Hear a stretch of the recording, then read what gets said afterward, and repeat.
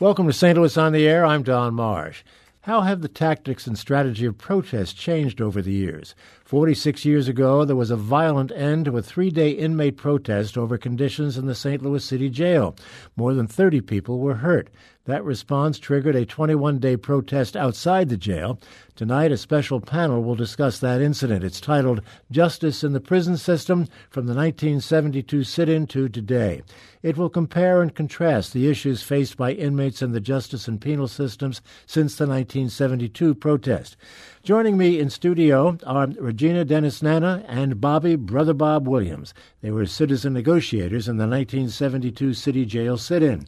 Tori Russell is a community activist and protester who has been involved with demonstrations after Michael Brown and through the Stockley protests.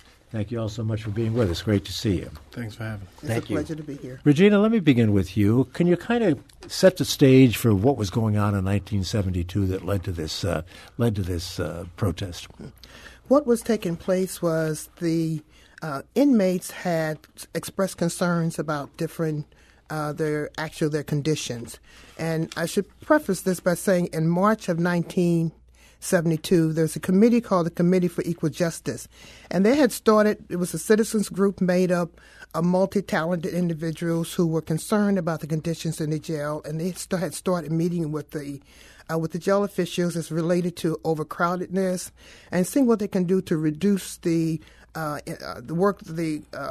there. And so what they were trying to do was put up a program for releasing individuals on their own recognizance. And so that led to that program continued, but the inmates were constantly still concerned about the lack of toothpaste, toothbrushes, soap, towels, salt, food, hygiene. They had a whole list of things that they were still concerned that were concerned about that had taken place for some time. So, and Brother Bob, you were involved as a negotiator during this process, as I understand it, in which citizens were negotiating with whom? Jail officials, city politicians, or with whom? We had them all in there. Yeah. And I was the national coordinator for the United Front here in St. Louis. Reverend Charles Corn, who was one of the founders of the Black Liberators here from Cairo. So we had the United Front down there, and we was an activist type of organization. So we was invited to come in and to be there with the inmates to see exactly what we could do, because we had so much action during that time. You had the peace movement. You had the anti-war movement, the civil rights movement. We had a lot of activism like I begin to see take place here now after the Ferguson effect. Yeah. And Regina, what happened in those negotiations? Obviously, they were not successful. Well, I wouldn't say they were totally not successful, because there were some wins and there were some gains. And the list of demands were quite long. There were 12 of them. And so we won some, and then some were put on hold, and eventually they came about. And I think the point that what we want to emphasize is that the city eventually issued a progress report. And that progress report indicated the types of things that what they could do and what they could not do. And it was clear that they had made some clear gains, such as they had allocated $5,000 to improve food conditions, and they established an initial stock of some 650 small toothpaste tubes. Policy manuals were set up. Visiting regulations were changed. Round-the-clock medical care was now available. Some recreation activities, and plans for an inmate council. So these are all gains and things in which we feel were won. But didn't these gains come after the protests outside, the 21-day protest? Oh, yes, outside? They all took place after the protest. What I want to get to, Bob, maybe you can bring me up to speed on this. Something happened in those negotiations inside, which brought in St. Louis City Police, and a lot of heads were banged. I think Sister Regina should address that one on it. Yes, a lot of heads was banged, including my arm. I was hit so hard. My glasses went one way, my sandals went another one, and the only thing I could hear were the women and the dogs bark and the tear gas and the inmates. And a bunch of them fell on top of me, which I think really helped save me. But Regina was much more in the front line of what the negotiation that was going on that. Before you start, Regina, let me just point out there were a lot more women in the workhouse or in the jail at that time than there were men. Okay. Yeah, go ahead. What took place, we had really been meeting for about 3 days, and the meetings were taking place quite well. And Mr. John Bass, he said that as long as there was nonviolence, that the negotiations could continue. But what took place was at the city hall level, there was some concern about the inmates being in the jail. And then at the city jail level, at the warden level, he was concerned as well, too. And so as we were in the jail, what took place that kind of halted the negotiations was that one of the inmates decided to hit the warden. And the warden was already exaggerated and already already upset, wanting this whole situation to end, so he called in the police. Mm-hmm. And it was an extremely violent, Bobby's point. It was extremely violent, and that it led to, they brought in some 30 riot policemen with clubs and 25-some dogs, and they beat us severely. And Sister Betty Lee, who was head of Proud Magazine at the time, was in there with us. And we also had Pearlie Evans, who was one of the top administrative assistants to later on to Congressman Clay Sr. She Betty Lee was bitten on the leg and the calf by one of the German Shepherd dogs. Tori Russell, let me turn to you. You're much too young to remember any of this or have been around for any of this. What are you thinking when you hear this story about what it was like then and what it's like now? St. Louis still hasn't changed. It seems like it may still be 1972. And someone who just left the Justice Center last night, who go to the workhouse at least once a month. The conditions are still the same. So we went in the summer when the protests started again. It seemed like it's reliving history. We were sweating. Me and John Collins Muhammad, alderman, in the North City. We did a walkthrough, sweat through the suits, sweat through our dress shirts. You were sweating last night? No, not last night. In the summer. Yeah. Or you go in the winter, it's cold. And so it's the same conditions. The inmates are complaining about food, quality of food, hygiene products, mice, roaches, rats. And really the big issue is why they're in there, which is bail. People can't afford $500 or $1,000, and I don't think that's a reason for someone to sit down there for months or years. You're basically saying things haven't changed. St. Louis, we always say that Ferguson is just like Selma. It's 1955 with Wi-Fi. That's the only difference. With Wi-Fi. Brother Bob, what's your reaction to that? Hearing this young man say that, 46 years after your activity, things haven't changed very much.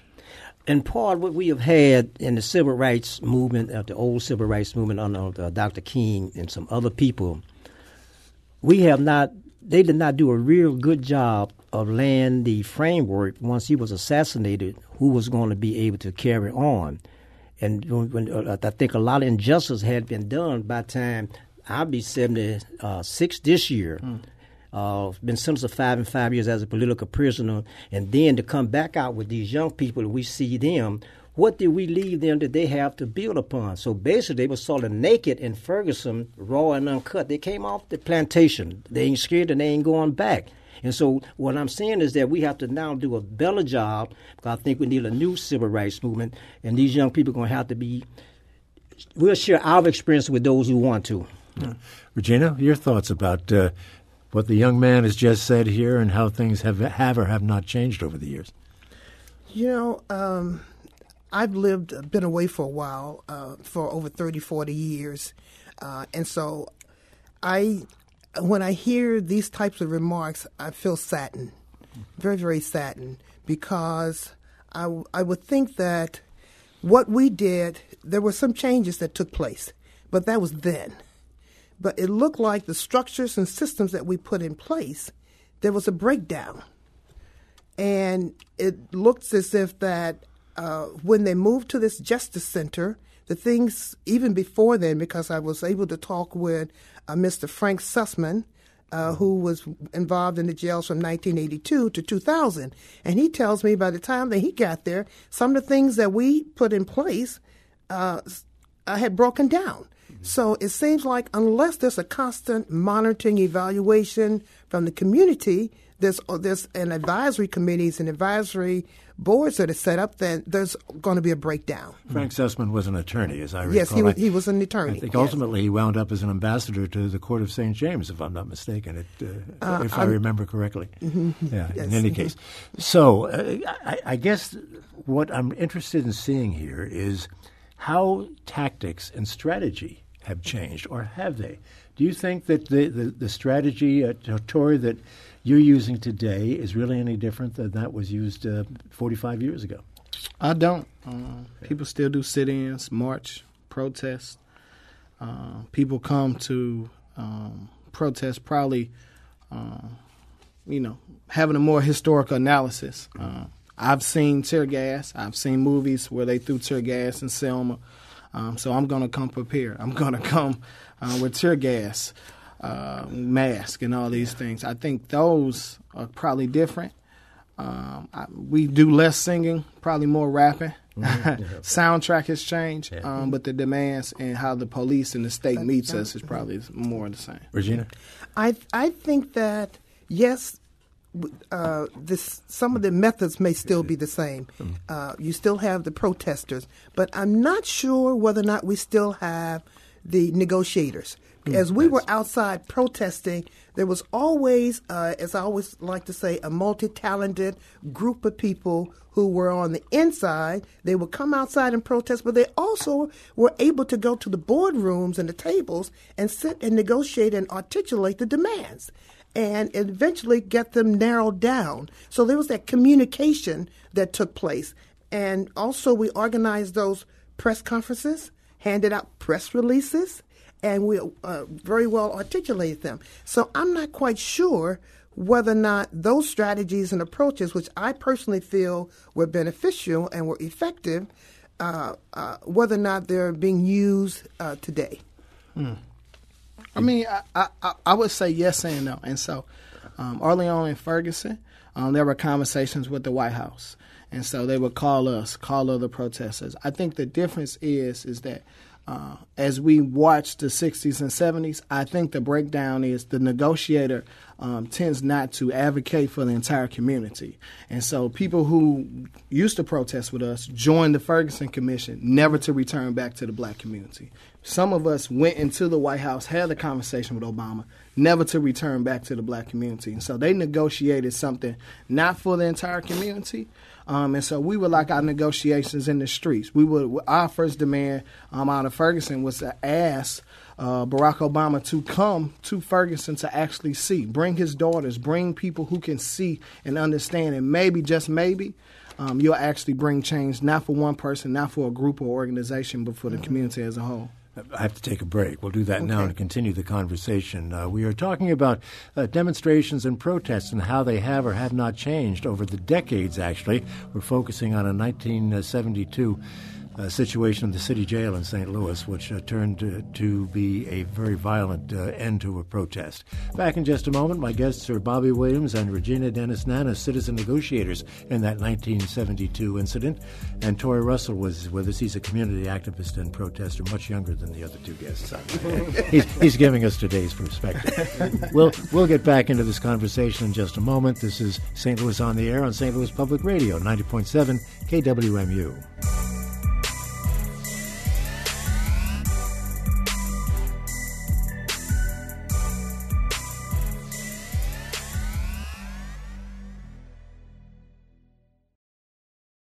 And welcome back to our conversation on how protests have changed over the years at St. Louis City Jail and related institutions.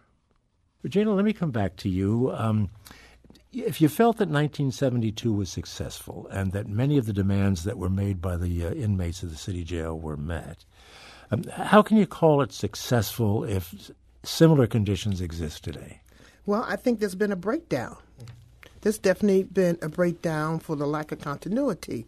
I think that the policies that were set in place somewhere along the line, they may have they're not being adhered to, or they're not being followed, or maybe people don't know about them, or they've changed.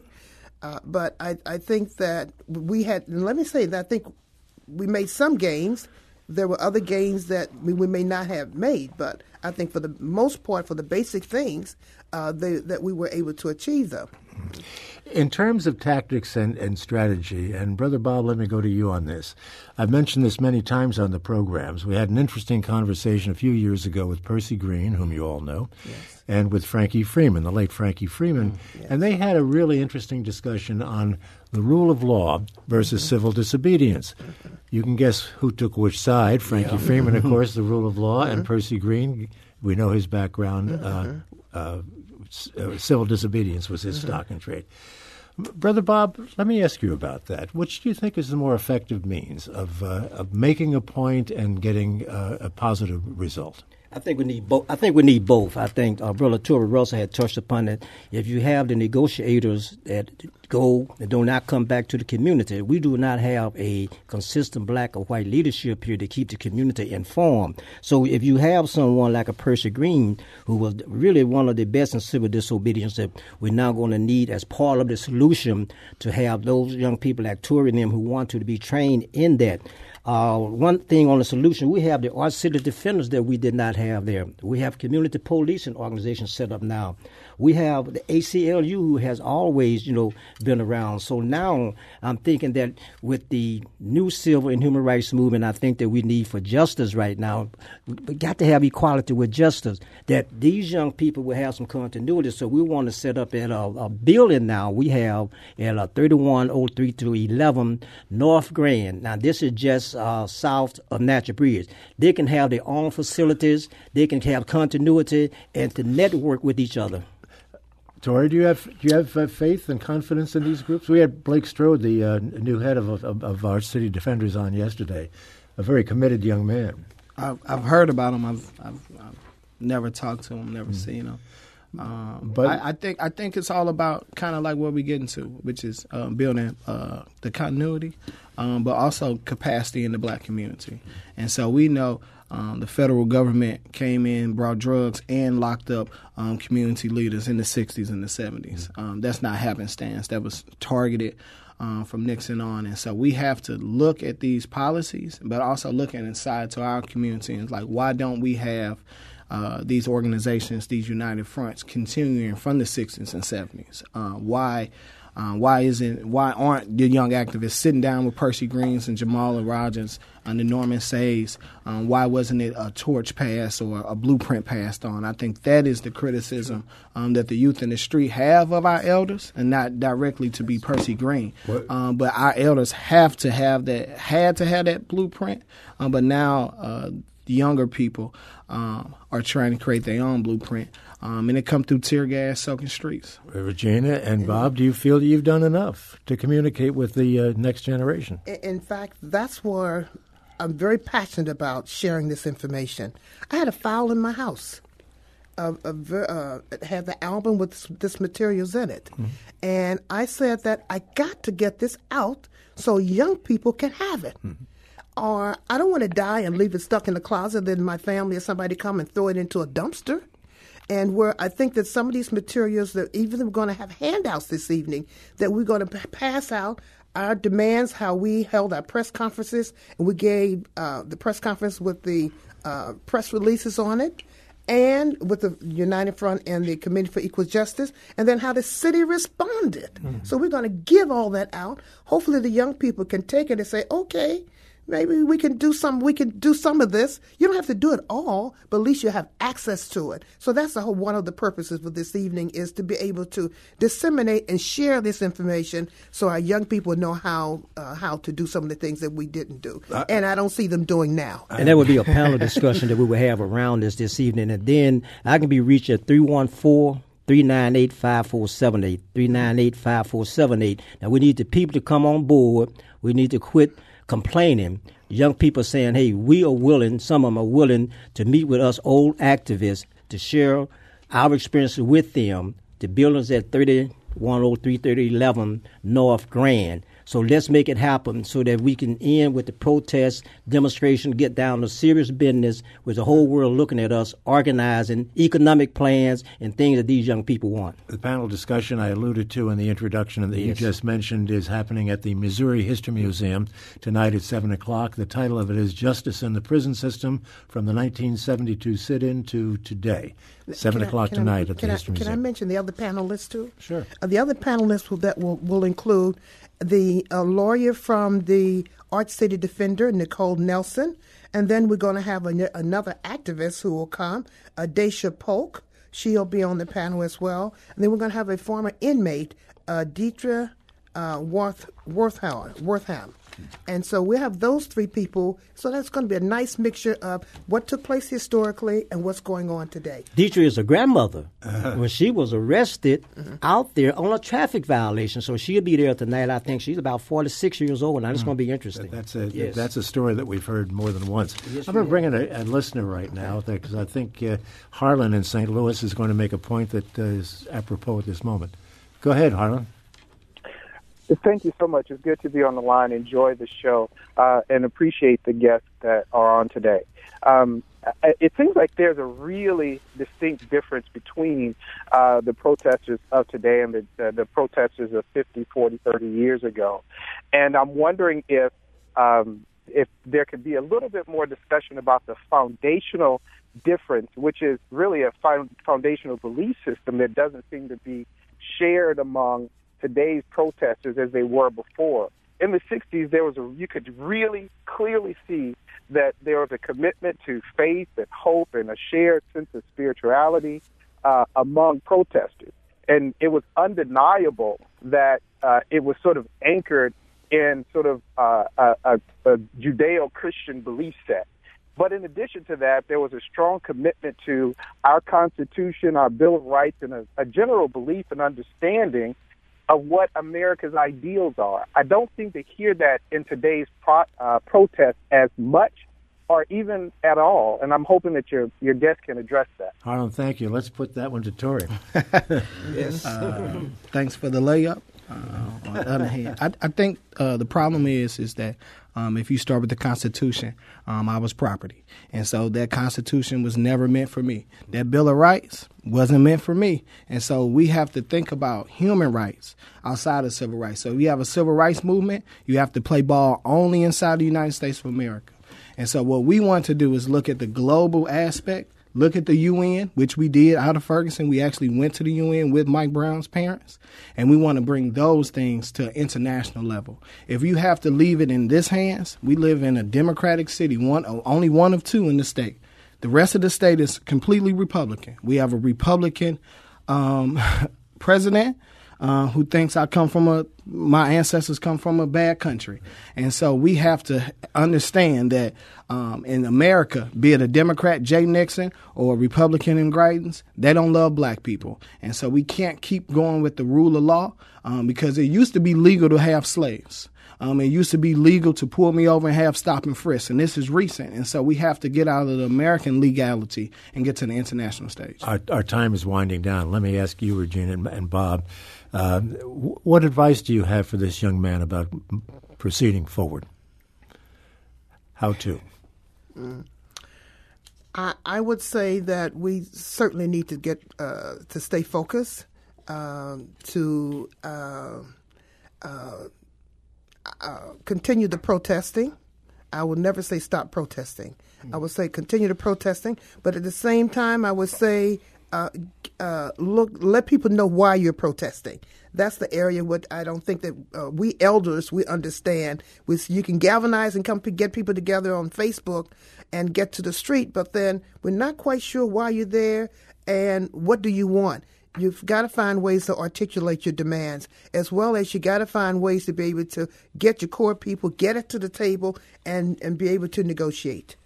I've been able to pull together with a group of people. I'm the point man on the sort of like the chief architect to develop this new civil and human rights movement that we need to have with equality, but we have to have justice. And we say to the young people, come on board. Let's organize from where you all see things. We can share our experience and resources, and let's do it. We do have the facility at 3103 to 11 North Grand, just south of Natural Bridge. I can be reached at 314-398-5478. Thank you. We'll put all that information on our website, Bob. That'll work. Thank you. Final question is going to go to Tori here.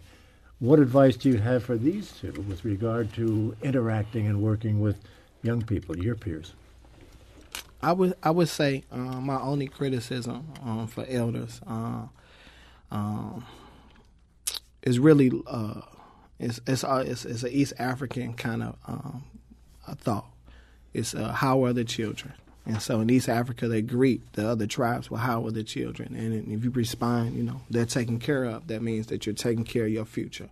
And so if we're not doing the best strategies and tactics, if our word's not getting out there, if you think we're not at the table, that means that, one, someone's at the seat that we're supposed to be in, or our elders and our leaders that were supposed to be before us are not connecting us to the right tables and the right people. And so we need the resources, we need the wisdom and the knowledge, and we need hugs and love from our elders. And so that'll be. As Queen, I have another title. I have another title too, and that title I was enthroned as a Queen Mother. A Queen Mother. So a Queen Mother in Africa means one who takes care of children and takes care of the community. So Queen Mother Regina is here to provide advice and care and love and to share your knowledge, my knowledge that I have gained over some 40 years or more, some 60 years, I mean, to share that with our young people in the community. Well, I'm sure that's welcome news to Tori and to others.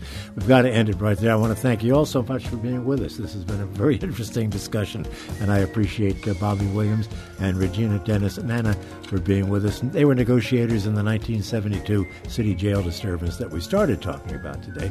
Tori Russell also with us. Thank you, sir, for being with us. Community activist and a man obviously very much committed to his cause. A reminder, the panel discussion, Justice in the Prison System from 1972 sit-in to today at the Missouri History Museum tonight at 7 o'clock. They'll be participating in that.